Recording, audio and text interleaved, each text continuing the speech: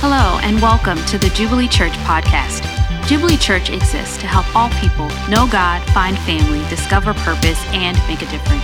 If you would like to learn more or connect with us, please visit our website at jubileestl.org. Great to be with you. If I haven't had the chance to meet you, my name's David. I'm the location pastor here, and hope you had a good Thanksgiving. I'm going to start off going down memory lane with you. I don't know if kids do this, but when I was a graduate in high school, senior trips were a thing. I don't know if senior trips are still a thing.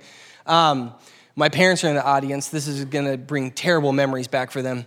But when I graduated, I jumped in the car with some buddies and we drove to South Carolina, which my parents knew I was going to do. What they did not know is that spontaneously in the middle of the night, we would drive from South Carolina down to Florida. And that's a different story. That was not an exciting phone call to have. They're like, "You're where?" I'm like, "Don't worry, I'm okay." But we went to Florida, Daytona Beach, and we're hanging out, going out in the water. I am familiar with being at the beach, been in the beach, ocean a lot of times, I'm a good enough swimmer. I'm not out of my depth there. And I was swimming. I was going further and further away from shore. But one thing that I was not familiar with before this moment in my life was I was not familiar with riptides, and that's the only way I can explain what happened on this day. A riptide is a current that goes basically from the shore out into the ocean, very strong, very powerful. You don't want to get caught in it, and I got caught in a riptide. I remember I was swimming, I thought, and I was trying to go back to shore, and I was swimming, kicking. I had like a little paddle board, and I was like, well, this is weird. I'm not going anywhere. Literally was paddling, and I was looking to people, and the shore's not getting closer. People aren't getting, and so I keep swimming. Well, maybe I tried to dip down and see if I can touch the ground because I knew I was far out. I didn't know how deep it was, and I could touch the ground. 2 inches above, when the water 2 inches above my head. So I couldn't reach.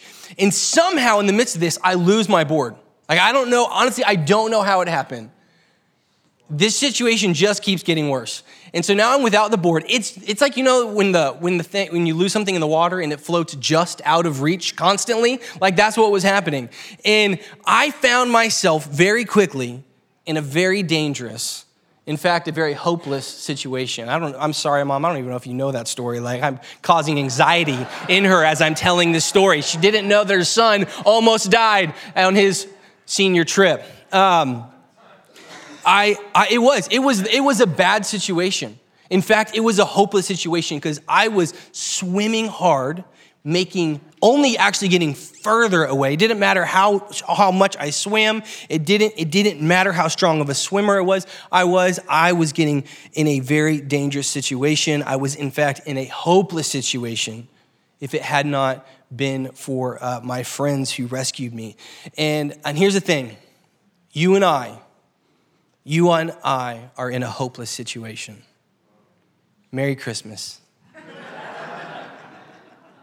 There is a riptide of sin and brokenness and injustice and pain that we're desperately trying to swim against. We've felt it, we've tasted it, we've experienced it. If we haven't experienced it, we've sat with a friend who's gone through it. You know that feeling that comes in from deep within when you've experienced some sort of pain or injustice or brokenness in this world, and there's just something in us that screams, it shouldn't be this way.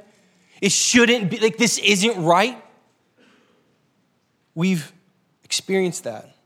We've tasted it. We desperately try to swim against the current. We desperately try to fix it.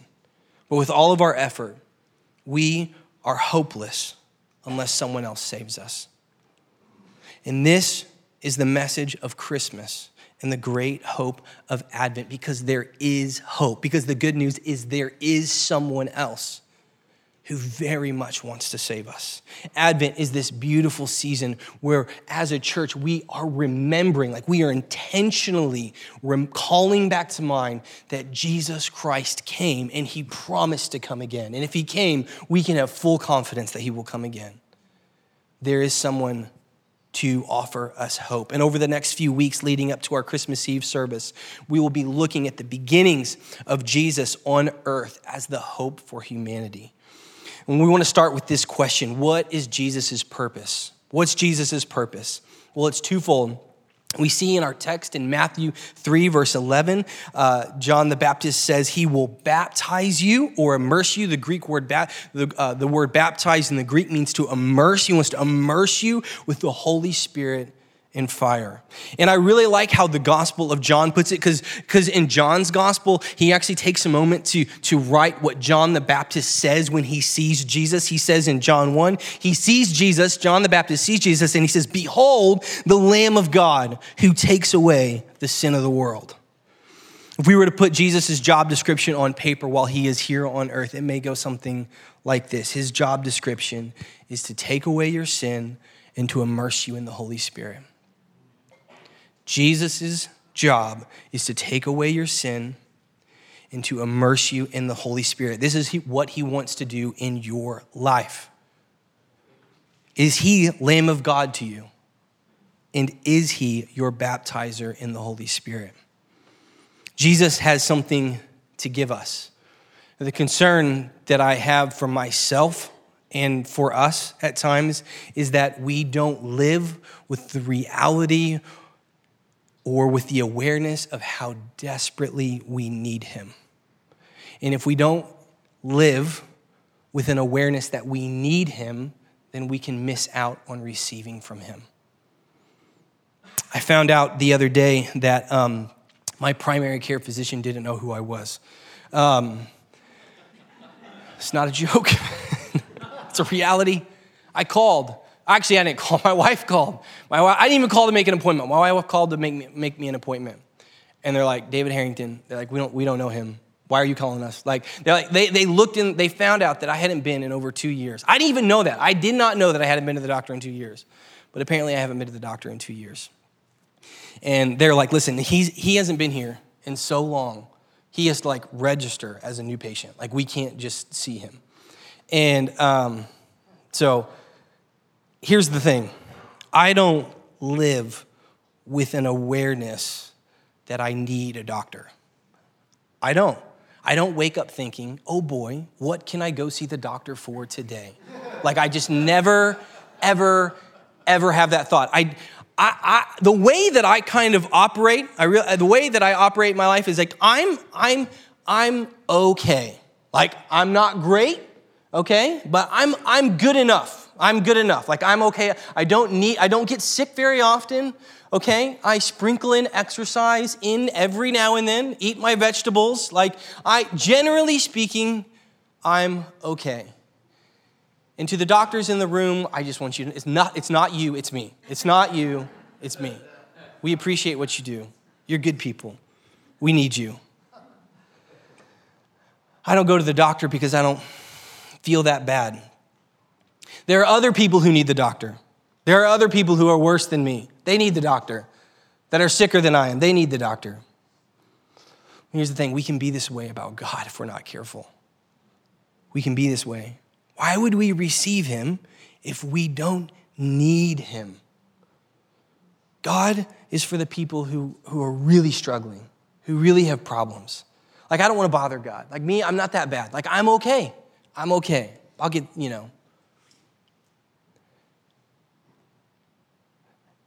We have to be very, very careful that we don't slip into, that word apathy. Don't like that word apathy. Being apathetic toward who God is and what he wants to do in our life, because the reality is that we desperately need him. We desperately need him. And sometimes I don't want to go to the doctor because I don't want to see I don't want to know what's going on underneath the hood. I don't see a problem, and I don't feel a problem, and I don't want to know if there's a problem there. And sometimes it can be that way with God. We just if I want to keep him at just a decent arm's length. Not too close, not too far, right? Because this is what God does, right? He sees right through the surface. He sees right into our heart. He sees our hopes, our dreams, our wants, our desires, our fears, our insecurity. He sees me and he sees you. He knows exactly what's going on in your life right now. And this story of John the Baptist is an incredible story. It's a radical story. And in fact, I want us to see what he says, like the significance of what he says to the Sadducees and the Pharisees in this text. Because here are these religious leaders, all right? If anyone is good enough, if anyone's okay, it's probably these religious leaders. Like, these are guys who've got it together. They have whole chapters of the Bible memorized, like they know all the rules. They do the right thing or appear to do the right thing a lot. Like these are the guys at the top of their class. They're good. They're good. And what does John say to them? He says, "You brood of vipers." You brood of vipers. And I think what's happening is John catches a glimpse of what God sees through the surface, through the exterior. He sees into the heart. And he looks past what appears healthy on the outside and looks at the condition of what's going on in our heart. He sees where we truly put our trust in. And John saw that these religious leaders had put their hope in who they descended from. They had put their hope in being a descendant of Abraham. They saw that they lived with a reality that they created, that they are good with God, and the problem exists outside of them. The problem is the Romans who oppress them. The problem is the Gentiles who decide. That's the problem. There's not a problem. And we have to see how radical this message that John is bringing, both to the religious leaders and to the Jews as a whole. He's bringing a message that there is something between them and God, and it's not outside of them where we think the problem often lies. It's inside of them. It's in them, and this problem is called sin. See, we think the problem so often is outside of us, the problems that are happening in this world. We think, well, it's the money in my bank account. That's the problem. I don't have enough money. Oh, it's these evil systems that have been passed down. That's the problem. Well, it's the policies that this party votes for. That's the problem. Oh, it's the people that are in my life that are creating all of this frustration. That's the problem. John the Baptist comes to the chosen people of God, the Jews, the chosen people of God. He says, the problem's not out there, it's in you. It's in here. It's in us. It's in each one of us. And it's sin. We're a part of the problem. We contribute to the problem. And there's a real enemy of God that loves for us to believe that we aren't that bad. The enemy would love nothing more than for you to believe that you're not that bad. Because you're not dangerous if you think you're not that bad. You're not looking to God if you're not that bad. You're not taking radical steps of faith if you're not that bad. You're not looking to him if you're not that bad. And that's the wrong question, actually. Not that bad isn't the degree. See, the question we should be asking on the other side of that coin is, what's good enough? What's good enough?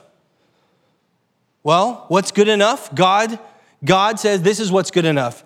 Perfect holiness. That's what's good enough. Anything below perfect holiness means that we are a part of the problem. Means that we fall short. Means that we don't deserve a place in heaven. But I grew up in a Christian home. Doesn't get you in. But I volunteer 20 hours a week at the local food pantry. Doesn't get you in. But I show up every Sunday. I go to community group. I tithe. Doesn't get you in. But I read my Bible. I pray. Doesn't get you in. Because no matter what category of good you place yourselves, well, I'm a Jew, I'm a Pharisee, I'm a Sadducee, I'm okay. Whatever category of good you put yourself in, there's another set of questions we have to answer, which is, who hasn't lied? Who hasn't lusted? Who hasn't cheated? Who hasn't been jealous? Who hasn't thought about hurting someone else? Who hasn't been selfish? Who hasn't stolen? And the list goes on and on and on. That's probably enough of a list to say that I find myself in that list as not being able to answer all those questions, and I would imagine you do the same. Does a good person deceive? No. Does a good person gossip? No. Does a good person lust? No.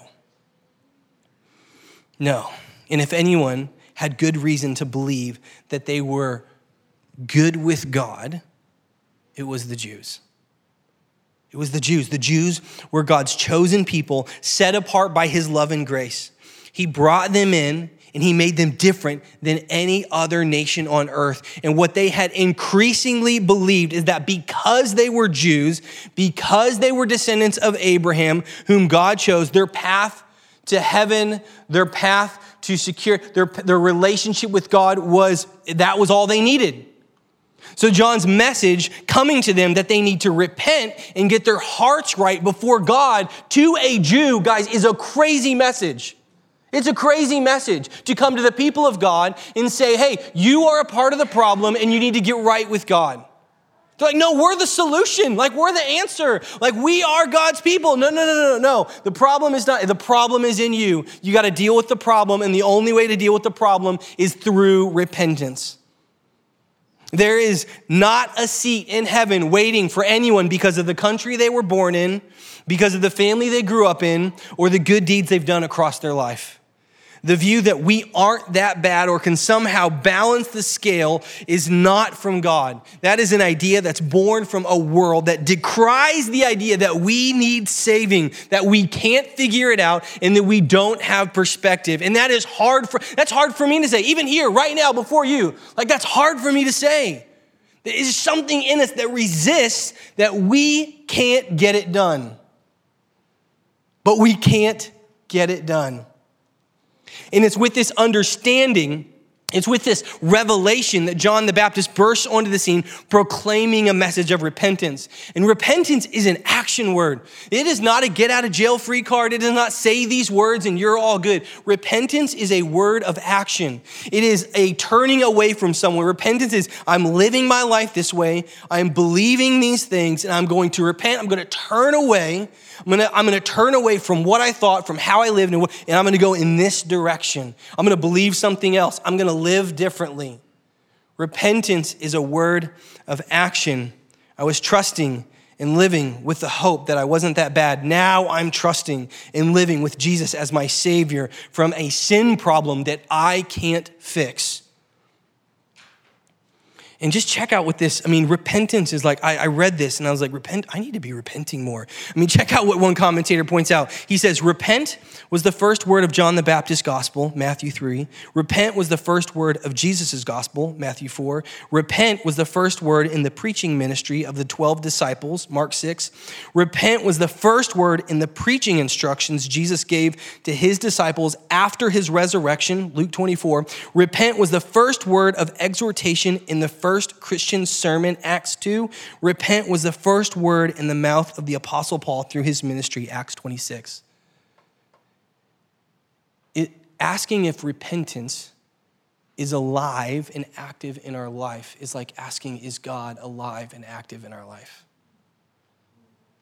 Where God is on the move, you can be sure that you will find repentance sprouting up as people are awakened to the reality that I am much worse than I realized. And God is much, much, much better than I realized. When God has gripped our heart and we follow him, we will make decisions, we will repent, and we will change the way that we live. That's the way, that is one of the ways you tell if someone is genuine when they say anything in life. If they say they're going to do something, you know it's true when they actually do it, when they actually change. The Jews' confession that they were sinners was followed with the act of being immersed in water. And again, this is such an easy story to breeze past. If you've grown up in the church or a Christian home, you're familiar with baptism, we can just move past this quickly. But one of the commentators I read said that in fact this type of complete immersion in water was often reserved only for when a Gentile whom the Jews despised, by the way, wanted to convert into the Jewish culture. They wanted to become a Jew. They had all kinds of ceremonies and rites and sprinkling of this, but this typically, this kind of full immersion in water was reserved for when a Gentile wanted to become a Jew. Now here, Jews being completely immersed as an act of obedience, following the revelation that they are as separated as a Gentile is from a Jew. They are that, in fact, more separated from God. This is radical. This is radical that a Jew would do this. The Jews needed an awareness of their sin so they could receive Jesus, the Savior, from their sin. Repentance is only part of the work that we participate in with the Holy Spirit. And this is why the good news of Jesus is so good. This is where, okay, we see the problems, we see the mess. I'm willing to entertain the idea that maybe I'm a part of the mess or there's something in me that needs to be dealt with. Repentance is only a part of it. If we only had repentance, it would be bad news. Repentance without Jesus equals depression, okay? We need Jesus because we need to not just be aware of our sin, but we need a liberator from our sin. Confession doesn't free us. Repentance doesn't save us. Good deeds don't restore us. Only Jesus does that. Jesus saves you. He cancels your debt. He stands in your place, and he takes the punishment of our sins. And not just that. He doesn't just rescue you out of something. He doesn't just save you from your sin. He immerses you in his Holy Spirit, and he has a life full of power and presence ahead of you and purpose. That's what he has for you. He saves us into something. Jesus is the way. He is the truth, and he is the life. He has a life immersed in his presence, waiting every day for us to walk in. And I just want to confess to you that I don't wake up enough with this reality. I mean, I don't know about you, but it's just like the doctor. Too often, I'm not waking up with the reality, like, you know what? I need God today. Like, I need him. And I'm not living enough with the awareness that today, when I woke up today, God has fresh encouragement for me. God has fresh hope for me. God has fresh mercy for me. God has power for me by the Holy Spirit in his presence. He wants to encourage and strengthen us. And I don't receive that enough. I want to receive that more. Listen, God has made it available to us. He's not the problem. He's not back there holding out on us. I think most of the time we're just not asking him for it. We're not asking him for it. The reason he came is to give us a life that is immersed in the Holy Spirit.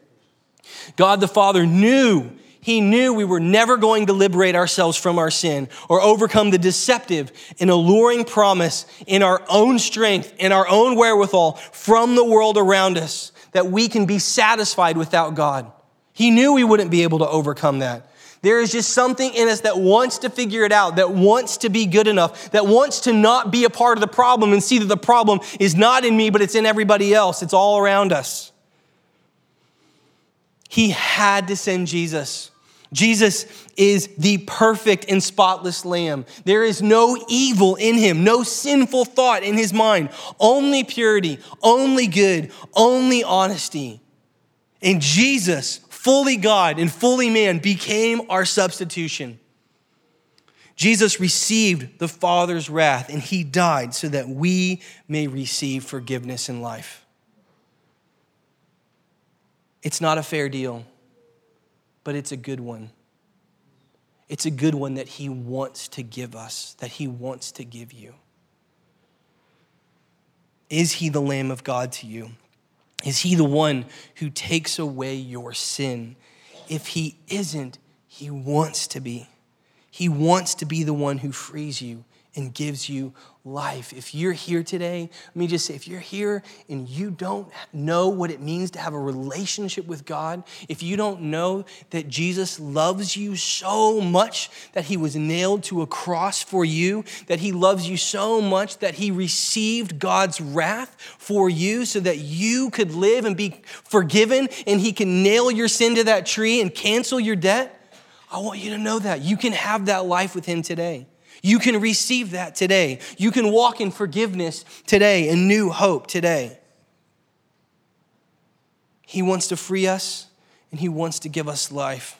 That's what he has for us, a life of hope and promise and presence in his Holy Spirit. He isn't here to just take our sin. He has something for us. More accurately, he has someone for us. He has God, the Holy Spirit, because Jesus doesn't just rescue us, but he wants to immerse us in the power and presence of God, walking with the Holy Spirit, seeing things like patience and self-control and joy and love and peace and all the fruits of the Spirit being produced in your life as we walk with him, trust him, love him, choose him over other things. Maybe you're here today and you're feeling worn out, like you're white-knuckling it just to get through the day. Here's an invitation for you to return to the promise, to the life-giving purpose and meaning that God has for you, that God, the reality that God delights to see you delight. Like, and regardless of your circumstance, God has something greater for you, greater than your circumstance. He wants to repeatedly immerse you in the Spirit. God's saving work on the cross was once and for all. It's a finished work. We don't get saved and saved and saved. No, when we are saved and we come into his family, that is a finished work on the cross. But he continually wants to immerse us in his Holy Spirit. Every day he wants to wake up and give you new food to eat. He wants to give you new things. He has new things for you to walk in. And the church gathers on Sundays and we gather in groups not to check a box, but to immerse ourselves in him. I just want to encourage you, if you find yourself, you're just doing it, like you're going through the motions, like it's time to turn away from that. It's not about going through the motions. It's not about doing the right. It's not about checking a box. It's about the people of God coming together to be in the presence of God and to be immersed in his Holy Spirit. It's why you seniors in high schools and 20s, if you're in your 20s, I want to encourage you to go to Mobilize. We got this conference coming up just for you guys, first weekend in January. Like this isn't about like, this is just getting everyone to an event. No. This is about coming together and purposing to be with other people and being immersed in God's presence. We just came through Deeply Rooted, where you ladies, you had this weekend where you purposed to set time aside and get with God. And guess what? He met with you. Like, we've heard testimonies of how lives were changed, of how people were encouraged and comforted. That's what God wants to do. He loves it when his church gathers. He loves to immerse us in his Holy Spirit. I want to invite you to be a part of that. Is Jesus the one who takes away your sin? Is he the one who immerses you in his Spirit? God is doing a great work. And here's some really good news. You and I, every single day, have a part to play in it. You and I have something we can do as God does his great work. He invites us to participate with him. And it's not about a platform. It's not about a microwave. It's not about a microphone. It's not about a role. It doesn't have to do with a level of achievement or come when you've acquired certain knowledge or when you've done enough good things or when you've read enough of your Bible. It doesn't matter if you've been a Christian for 10 minutes, 10 seconds, or 10 years. Every single one who is in Christ, who has a relationship with him, gets to participate with him in this. And what our part is like John the Baptist, we are created and called to be a clearer of paths. That's what John was doing. John had been called to clear a path and to make a way for the one who was coming after him, which was Jesus Christ. And you and I get to be path clearers for other people. In fact, you are here because someone cleared a path for you. Someone gave God some runway to work with in your life. Someone invited you in. Someone prayed for you. Someone listened to you. Someone opened their home to you. Someone served you. Someone shared with you how good God is and how God saved them. Someone else cared more about you than their reputation. Someone else cared more about your eternity than a comfortable conversation. Someone else cared more about what you thought of God than what you thought of them. Someone else cleared a path for you. Someone stood in the gap for you, and they contended for you. And at the end of the day, what it's all about is it's all about God. It's about being with him.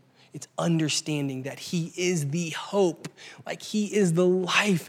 And we want to get as many people in God's family as we possibly can. We understand we don't change hearts. Like that's where we are participating with what God is doing. We can't change, only God can do that. But somehow, some reason, I don't know why, his plan is to work through you and I to save others. That's what he wants to do. He wants to bring people through us. God, whose power created the world, whose justice condemned our sin, whose love sent us a Savior, whose grace releases us to participate with him as he makes all things new. Don't you want to be a part of that work? Wouldn't it be good? Wouldn't it be amazing to right now be sitting next to one, or maybe perhaps you are sitting next to someone that's here because of you?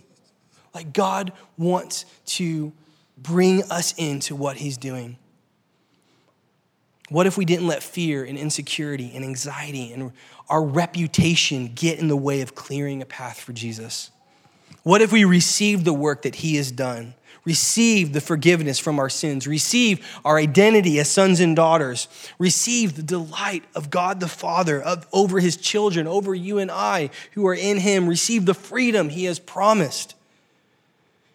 We invent ways to not receive things from God. He just wants us to receive it, to not overcomplicate it. Doesn't matter what you do. Doesn't matter how good you've been. God gives gifts, and he brings us in by his grace. And I want to give you two practical things to that, how you can clear paths for someone else. 2 ways: invite and bless. Invite, simple thing. Invite. Tell someone to come along and see. Extend an invitation. Come along and see. Come along and see what's happening. Invite someone to our Christmas Eve service. Invite someone to Sunday morning. Invite someone to come along to mobilize with you. Like, invite someone into the circle and see what God will do. And then secondly, bless. And I like bless because if we live blessed, we will orient our life to be a path clearer for others. BLESS is an acronym. We use this and talk about this in our community groups, but BLESS stands for begin with prayer. Prayer is essential. We want to pray for our family. We want to pray for our friends. We want to pray for strangers and neighbors. Prayer is foundational because it roots us and grounds us and reminds us that this is a work of God that only he can do. We need him to move. We need him to move powerfully. We need to pray. In fact, in the second week of January, we're going to gather here Monday through Friday, and we're going to pray and we're going to fast. And we do that 3 weeks out of the year as a church because we know we need to stay grounded in prayer and dependent on who God is and what he can do. And it's going to be a powerful week. Second, L is listen. Listen to someone's story. This is a weapon in your hand. It's simple and it's a weapon. We are professional tellers of our story, but often we're not great listeners. Listen to somebody's pain. Listen to somebody's joy. Listen to what they're struggling with. Listen to their dreams. You would be amazed at what the simple act of listening, how that communicates love and care for someone, to listen to someone. Eat with them, exercise hospitality, open your home. The best thing you can do, if you want to be an influencer, a leader, open your home. Open your home every week, every month. Open your home and invite someone in who's outside of your sphere. Invite them in to have a meal with you. Begin having a relationship. There's something about eating food together that brings hearts together. Exercise hospitality. S, serve someone. Take someone a meal. Rake their leaves. Give them a ride. Don't charge them for gas. I know it's high, but come on. It doesn't have to be big. Just find a simple way to serve somebody.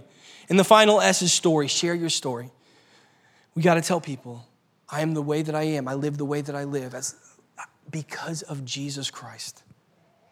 He saved me. I was a mess. You're talking about these things over here that you're struggling with. I struggle with them too. In fact, sometimes I still struggle with them. My life changed though when I met Jesus. We got to tell people our story. We got to tell them what he's done. We got to open our mouth and use our words.